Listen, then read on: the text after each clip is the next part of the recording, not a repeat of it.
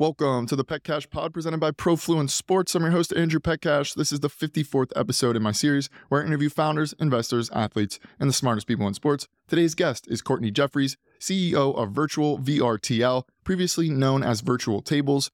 They are a virtual fan engagement platform delivering live autograph experiences, combining both streaming and video chat functionality. They have segmentation capabilities, so you can tailor it towards different fans, full production support, and they're just a white labeled solution in sports. They were previously in the Minnesota Twins Techstars Accelerator. And before jumping into the founder seat, Courtney worked for the Oakland Raiders, MSG, and was the chief operating officer of Satisfy Labs. This was an awesome discussion that touches on so many different verticals of sports tech, including AI, Web3, AR/VR, fan engagement, and much, much more. You'll enjoy this one. I certainly did. Let's dive in.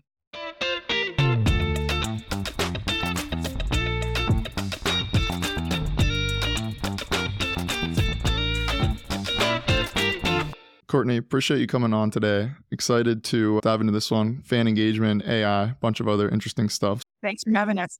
Yeah, looking forward to it. Got to start here. A few weeks ago, rebrand. You're going from virtual tables to virtual. Go through it, the process, why you see this as important, the press release around it, and I'll let you take it from there. Originally, Virtual Tables was a platform designed for, tabled events during the pandemic. And it was a name that really suited the platform at that time. It was a feature that a business was built around. Since that time and since the rebrand, since we've expanded and looked at scalability into live entertainment, it really wasn't a moniker that made a lot of sense for what we're doing. And we wanted to make sure that people understood when they're talking about our company and our value proposition that we're really talking about all of virtual and what that particularly means in fan engagement and specifically in live entertainment. The process, I would say, you really gotta dig into it. It's not for the faint of heart. And I would tell you, anybody that's going through a rebrand or wants to do it, go get yourself an incredible number two that's a creative person. Because anybody that knows me will tell you that picking out color schemes isn't necessarily my talent. And we are incredibly fortunate to have a very talented COO in Trish Fioli who really drove a part of that. But, anything about a rebrand aside from the creative and imagining what you want people to be talking about you as, what you want them to remember you over, there's a ton of logistical components that you just have to think through one at a time. And so we're thrilled that it was such a successful launch and happy with where we've landed with it. Yeah. And the shorter name, those usually seem to work better, a little more sticky, just like virtual. So do you have to go get all the domain name and all that stuff too? I know that can get quite expensive and be quite a lot of work sometimes. Exactly. So, and I will say it's part of the reason why we went with VRTL Live and also leaning into the identity of this as being virtual, but it's live as well, right? We are a part of live entertainment, live events, live experiences for fans. So that was a bit of the thought process around it. But, there are so many different elements of the platform. It's not just one feature or one capability or one value proposition we're necessarily trying to drive. So the color scheme is very much intentional in that we want people to associate the different variety and the breadth of exposure and access that we have to executing these events to be very broad, as opposed to just one note, like a virtual table. Right. Yeah. And I want to go back now. I wanted to start at that just because that is the big news heading you, and it's going to kind of tell the story as we go throughout this. But before you worked at Satisfy Labs, which we had Dawn on the podcast a few weeks ago, Oakland Raiders, Stadia Ventures, you've done a bunch of stuff in sports. What was this opportunity you saw that you just couldn't pass up?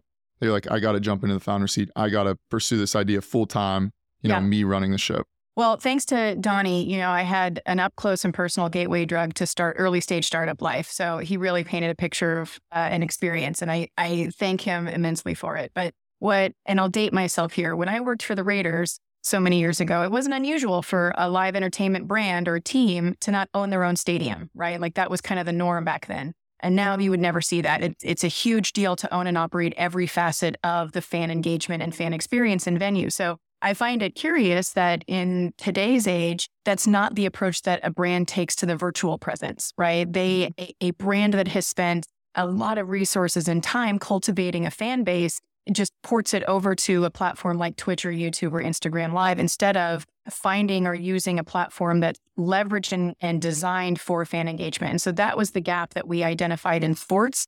And engaging other industries adjacent to sports like music labels, music festivals, publishing, celebrity chef experiences. There is a huge gap in somebody owning the entire fan experience in a virtual setting, to say nothing of taking the best practices that we know and love in sports and translating them into a virtual environment, like what we're most known for is the live autograph. So for me, there was definitely a gap, and whether it's going to be VRTL or it's going to be somebody else, I do believe that in the next 5 years, what you're going to see is total ownership of the fan engagement experience by brands instead of necessarily putting it on a platform that they don't necessarily control or have access to.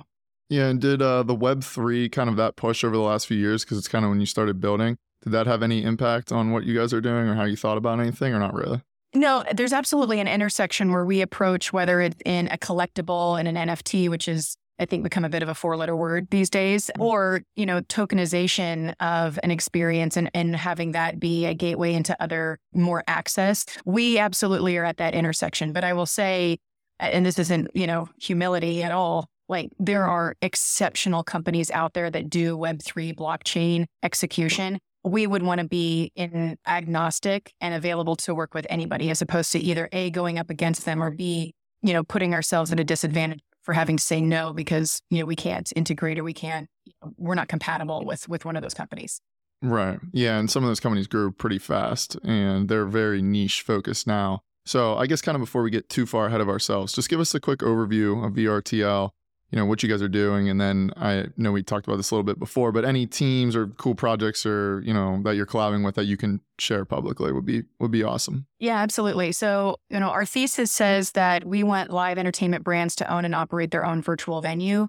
We want to provide those a tool to pull fans deeper into their consumer funnel by leveraging, in-person best practices at scale to the global fan base. And that can be anything from a digital 8x10 table with pipe and drape up into a couple 100-person auditorium style panel to a very intimate, group setting of celebrities speaking directly with a set of fans. And really it's limited only by the imagination and value proposition or metrics that the brand is looking for.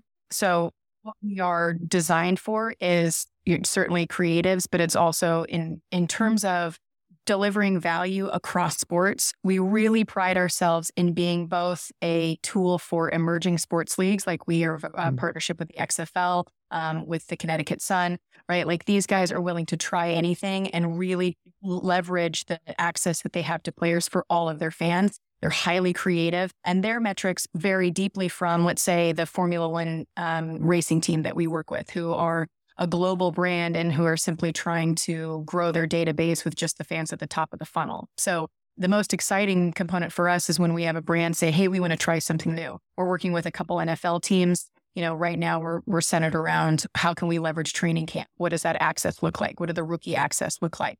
You can get into, NBA coming up. You got Major League Baseball, right? There's all of the domestic access that we'd want to deliver across the world, but then thinking about overseas brands and what that looks like for, soccer is an incredibly rapidly growing sport. What does that look like across the board? Yeah. And what are your thoughts on obviously the Women's World Cup coming up and then 2026 major milestone year with the, the men's 2026? Yeah. You guys focused around that? Like any thoughts on that? Are you targeting that area? Oh, absolutely targeting it. I mean, the thing about virtual is it gets confused or conflated with an either or for in-person, right? And that's not what we're talking about. If anyone wants to do really simple napkin math, if you packed every stadium, arena, theater, auditorium with fans, you're still only accessing about 5% of a global sports fan base. I mean, the math just simply doesn't support so many people getting to experience their fandom in person. So why isn't there a quality tool to engage those fans in a meaningful way, right? Not just a one-way stream, not just a one-way social media post, but in a two-way interactive platform that walks like, talks like, sounds like the brand that a team particularly wants to engage with, right? Or that fans actually want to associate with. Yeah, and you said 5% there, and I think I now found the other side of, on your website, you have a 95% of fans never attend an event. So is that kind of what you're referring to there? And then what's the breakdown? Like what was the data or what did you look at to kind of determine that? Yeah, I mean, you can really look at what stadium capacities are and what the identified fan base is for all of those sports. I mean, F1 is probably among the worst, right? There's only about 3 million tickets that are made available for those games. And there's millions, hundreds of millions of fans around the world for F1. So what are brands doing so that when the drivers do jump from team to team, as we've seen, right? How are the brands ensuring that they're pulling the fans deeper in the funnel for them, not just necessarily associated with the driver themselves or the player? Right. And this might be kind of a generic question, but I'm actually curious now your thoughts on this. What do you describe, or what do you label as a fan? Like, what starts to count when you're like, that's a fan of a team or whatever league or whatever player? Super complicated question too, because you want to identify the total lifetime value of a particular fan, right? And our thoughts on it are really about looking at the fan among the spectrum of the consumer funnel. You have very casual, I don't know if I'm going to be into this or not. You can look at the impact of what Netflix has done with Drive to Survive, with what they've done in the PGA, with tennis, to actually associate and expose an entirely new group of fans to a sport that this is true. I mentioned Trish Violi, our COO. She's a rabid F1 fan because of Netflix now. But before that show, she wouldn't have been at all. So again, going back to kind of this fan funnel, you've got those that are just at the top, just sampling the sport or sampling the medium of what they're sort of into in terms of fandom. And then you have an opportunity to continue engaging them, driving them further into the funnel by delivering experiences that otherwise they wouldn't necessarily have. I mean, we've been, a concept, for example, would be having a panel of car engineers. They're not necessarily going to sign an autograph. They're not necessarily the star of the brand, but it's going to help you identify who are the motorheads, who are the guys that really just want to talk about the design and make of the car and why it's better, or why it struggles, or any of those components. Now those fans are associating with a very specific part of the brand. So that's kind of how we look at the value of the fan itself. Yeah. And now jumping to fan engagement a little bit here. So obviously, like, we've seen the impact of media, like you just mentioned, with Netflix bringing fans into this funnel. And now you're building sort of those platforms that kind of sit between, in the middle of, like, making it go a little bit further. Like, once you're in, capture it. How do you see this increasing? Where do you see fan engagement going next? And honestly, how do you define it to begin with? Fan engagement it's an emotional, it's an odd mix of emotion and in the business side, right? I mean, it's actual dollars of what a fan is worth to a brand versus just having their nostalgia be up for grabs. Go back to the first part of your question. So fan engagement, right? Yeah. We've broke down like how you define it. That was the first part. Now, like, what are your thoughts on kind of how it's going to be portrayed, like going into the next evolution, right? So there's like the media that's bringing funnel in. You guys are building kind of in the center to make it go, make it more connective to say, usually it's like player, right? A lot of people say it goes like player, team, league, whatever. Is there that next phase, or what are those next technologies that are going to increase that further, which I'm sure are some of the things you're working on? Yeah, I'd answer that in the defensive on behalf of the brand, meaning if they don't figure out how they're going to engage the fan as opposed to just leveraging star power, then I do think you're going to experience, or you're going to see brands going through kind of a post-superstar phase. This is probably a nightmare example for anybody that lives in the Bay Area, but I think a clear assumption would be that if Steph Curry ever left the Warriors, that Steph Curry wouldn't necessarily lose the fans, right? The Warriors are more likely to feel that pain. So how can the Warriors today leverage their greatness, leverage their power in order to create closer relationships with either community groups, with up and coming generations of fans, or even just the old school Warrior fans, so that they don't jump ship necessarily when or if a superstar leaves? I mean, that's, again, a scenario. But for us, if you don't engage at that level, if you don't leverage every aspect of your brand and you're really only focusing on marketing the superstar or marketing the games, I don't think you should be surprised if you watch swings of fans just follow the talent, right? I don't think that you can be surprised by that. Right. And now I want to bring this to life. So with what you guys are doing and your thoughts around it. So Messi, he just goes to Inter Miami, right? Let's say, I don't know if they're a client or not, but let's say you're working with them. What are you doing instantly to make sure it's a benefit to Messi, benefit to Inter Miami, benefit to you guys, and then obviously the fans that are the customers on the other side? So we would look at it. And I would layer in for the good of soccer, right? Like a part of the good of the sport as well, because there's so many different layers for a star. And he would be, I think he is quite exceptional. And so as far as like the rule goes, he is, but every brand, and this is irrespective of being sports or in book publishing or in music, right? Every live entertainment brand are going to have particular KPIs that they want. I would assume, and they are not a client of ours, but that, driving revenue to the organization and that league are of immense importance. And so how are you going Miami beyond just Florida? How are you tapping into South America? How are you tapping into, this is going to be the first time somebody of that caliber is really playing, right? Is really a part of the fabric in such a front and center way. So we would say, hey, listen, you have one of the largest countries in the world in South America where he happens to be from. Let's do some expansion. Let's see what we can do in, Latin American Spanish speaking countries to expand the brand itself, as well as expanding soccer in this country. There's also an element we haven't talked about, which is sponsorship activation and how that can get leveraged, right? And so we often associate just like the talent with the team and brand itself, but there are any number of opportunities for the sponsorship that has the relationship with that talent to continue pulling and driving that loyalty. I mean, I am not ashamed, and this again will date me horribly, but I drink Sprite because of Grant Hill, and that's a full stop for me. Like that's it. Like, so just as an example of that. Yeah, I mean, I drink Body Armor because of Kobe, so I guess like it's the same type of thing. Now, on your business model, I'm assuming, right, just for clarity to listeners and stuff, that you're probably selling this as like a software to teams, leagues, right? Correct. Yeah. Now, so there was a partnership. Now I'm trying to remember. This is why sometimes I should probably take better notes. But I know it's like Tempest X. I'm pretty sure you guys have a partnership with them for AI, and that's kind of where we're going, right? So I guess first talk a little bit about that partnership, and then we'll kind of start to pick apart a little bit more AI and your thoughts on it. So you mentioned our business model. So we are a subscription model. We charge a monthly fee. It's almost like rent, if you can imagine rent for your virtual venue.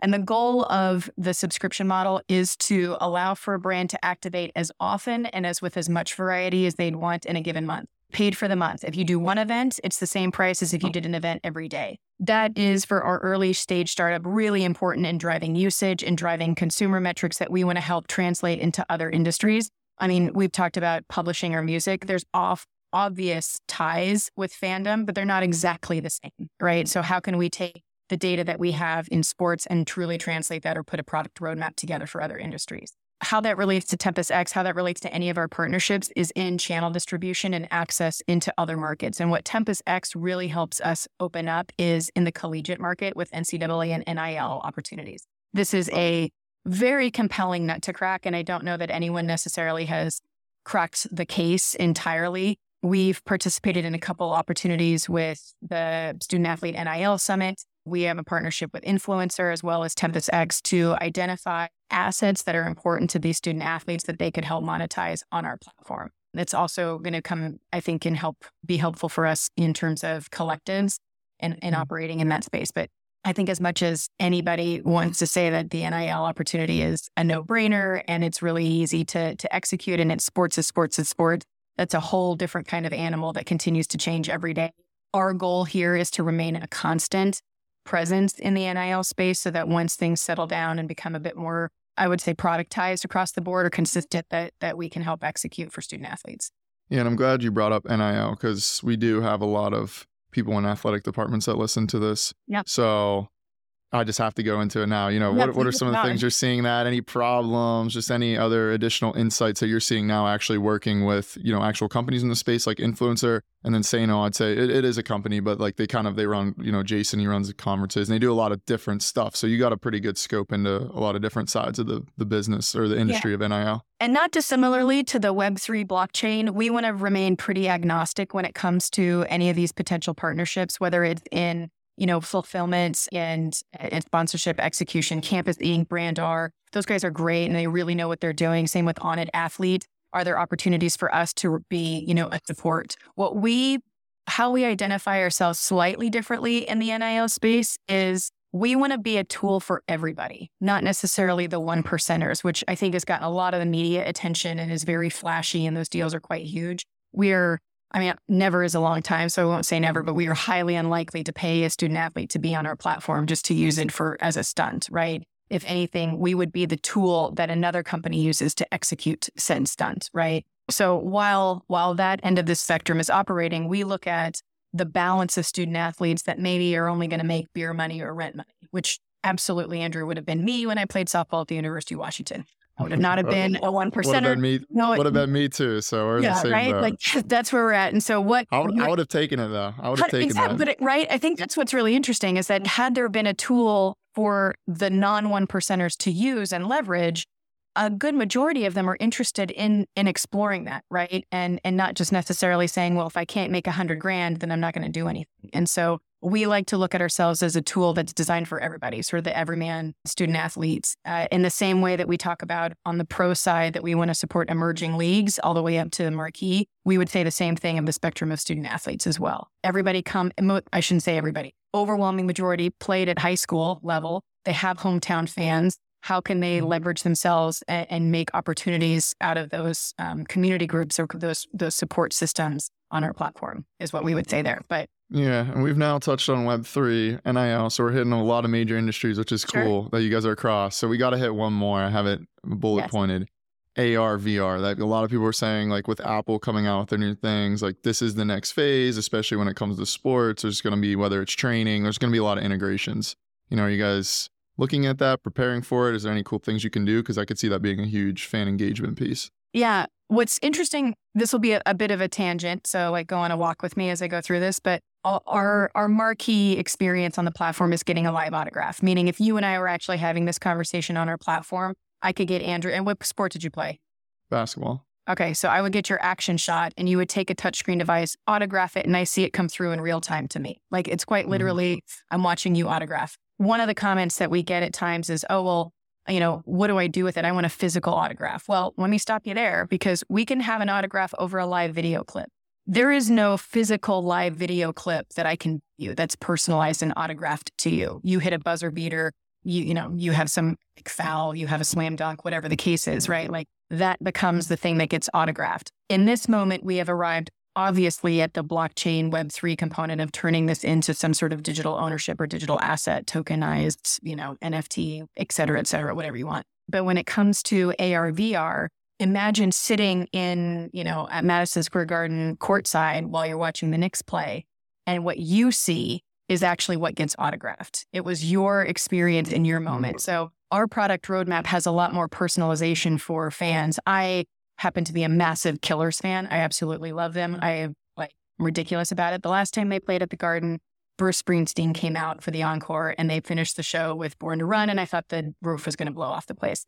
Imagine that my autograph experience with the Killers or my autograph experience with the Boss isn't some random hero shot, but it is literally the moment that I got to see that I took on my phone. And now it becomes much more personal. And a debate about, is it collectible? Is it nostalgia? Is it just memorabilia? It's really in the eyes of the beholder of who experienced the moment. And for us, when it comes to the business side of live entertainment, what we're talking about is creating an opportunity to monetize that fandom, right? Up until now, you can't do anything with that other than perhaps post it on social media or send it into some sponsored, activation. What we're saying now is from purchase to memory, there are opportunities for a brand to engage at scale with talent and drive revenue and pull fans deeper, attract, retain, and measure fans by pulling them into a consumer funnel with a proper platform, with something that's designed for them and for this. So in terms of AR, VR, I think it's great. There's definitely opportunities for us to layer in for that. Yeah, that's very cool. That is. I must say that would be awesome to have. Like I'm just thinking of some of the concerts or games I've been to actually have. Like I remember when I was younger going to a LeBron game, I was in the elevator with my dad, my brother, and Greg Popovich. Like if there was a picture and like that sound, that'd be really cool, right? That would be really cool. Now, I guess we've gone through all the technology, so let's just go to the next one, which is the last one, which is artificial intelligence, AI, which everyone wants to talk about. Where's that play into all this? For us specifically, it's not necessarily in our product roadmap immediately for integration. I'm sure that there are opportunities that automate parts of our platform. But, what I see in sports, listen, I came from Satisfy. So in terms of the business side of what AI can do in terms of creating greater efficiencies across teams, like absolutely. That's quite compelling. And I think it needs to be engaged with at a much higher level. Most of the time when I, am talking on a podcast or giving an interview, somebody says like, oh, what's your advice for the next generation? And my comment is that like, I legitimately worked for the Oakland Raiders before they had social media. That's how old I am. So like, be kind in the comments. But the point is, had somebody said, hey, you should go to college and major in social media management, or any sort of professional degree at that time would have been laughable. It would have not been taken seriously. Now you would never operate a brand of any kind, live entertainment or otherwise, without having expert care over your social media. So I look at emerging industries or emerging technology, like AI, AR, VR, even us as, next generation of sports executives. Their job probably doesn't exist yet. And for brands to sort of wait for the first adopter, I think slows the industry growth, right? A nice comparison that people often look at is how quickly and how far advanced casinos in Las Vegas are as an ecosystem, right? And the way that they leverage CRM and data and how they know every single thing that you do in order to create, yes, an optimal experience while you're there, but extract every last penny out of you. That same mentality is about 15, 20 years behind in most sports teams, to say nothing of, the collegiate level, et cetera. So, for me, looking at teams that are, best practice Bettys that want to try new things and really push the envelope, I think are awesome. I think they're brave, and I think they're doing what's right. And even if it crashes and burns, even if it's a colossal failure, it's exploring ways that this industry should grow. Yeah. And also just shows, you talked about the social media component, how fast these technologies are just, it's like Web3, AR, VR, AI. It's like, what's next? And I guess kind of off that, any other trends in sports that you're paying attention to or you think are interesting that other people should be? I genuinely wish that that Web3 wasn't so closely associated with NFTs, because it's just such a misunderstood application for efficient data application and access to experiences or access to regular business on a much more secure opportunity. And certainly it doesn't necessarily benefit us directly in that capacity, but that to me, in terms of owning a ticket or saying, any kind of digital ownership, I think is going to be very prevalent, to be sure. But, and also, the streaming piece, we are tangential to streaming. We, again, never is a long time. We're not going to be in the media more like for, streaming rights or anything like that.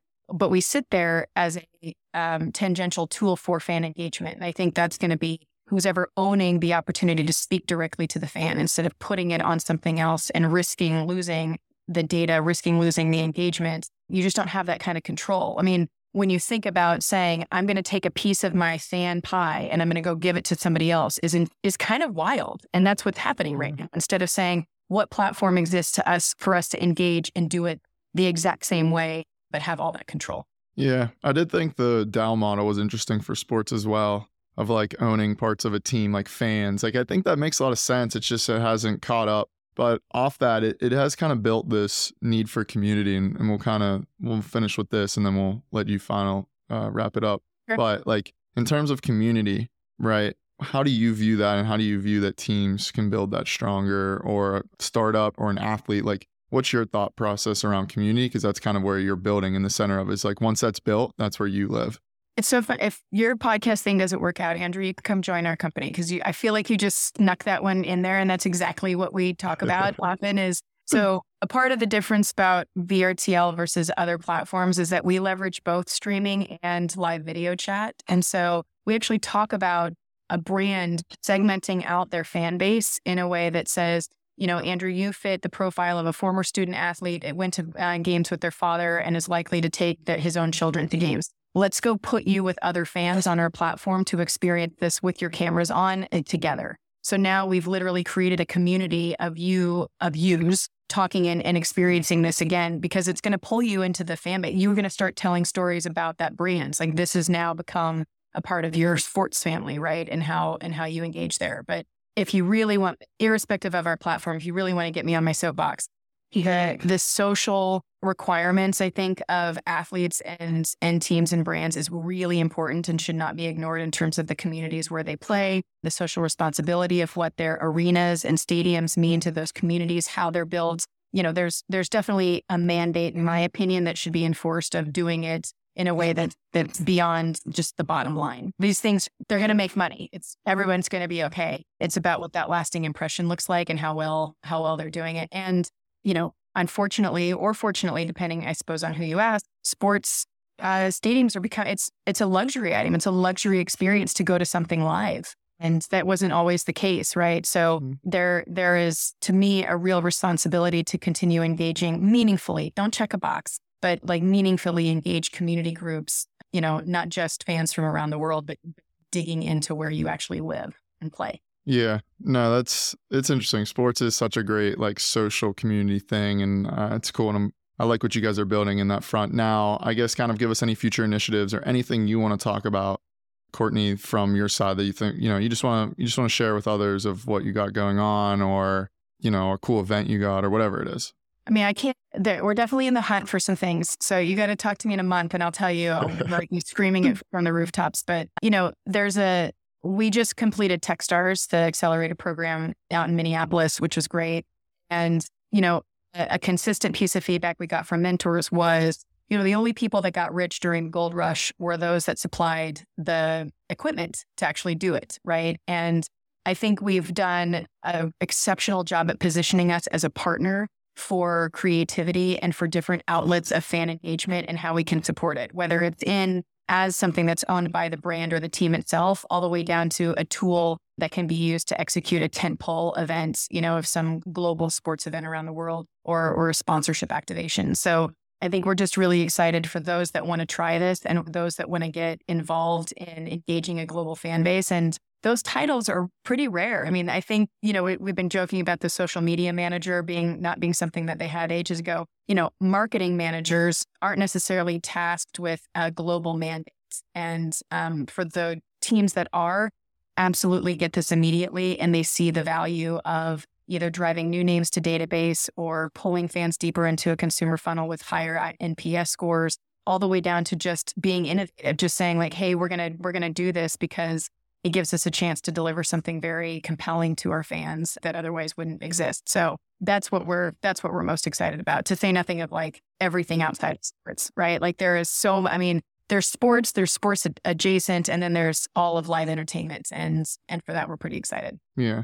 Now, as we close out here, I guess just give everyone where we can find more about you guys on social media, website, all that kind of stuff, or check you guys out. Absolutely. You can find our new website, thanks to Trish Fioli. It is VRTL.live. It's very cool. It has all of our case studies. It's got, our logo map, which we're very proud of. It has all of the press. So, when this goes live, that'll certainly be on there.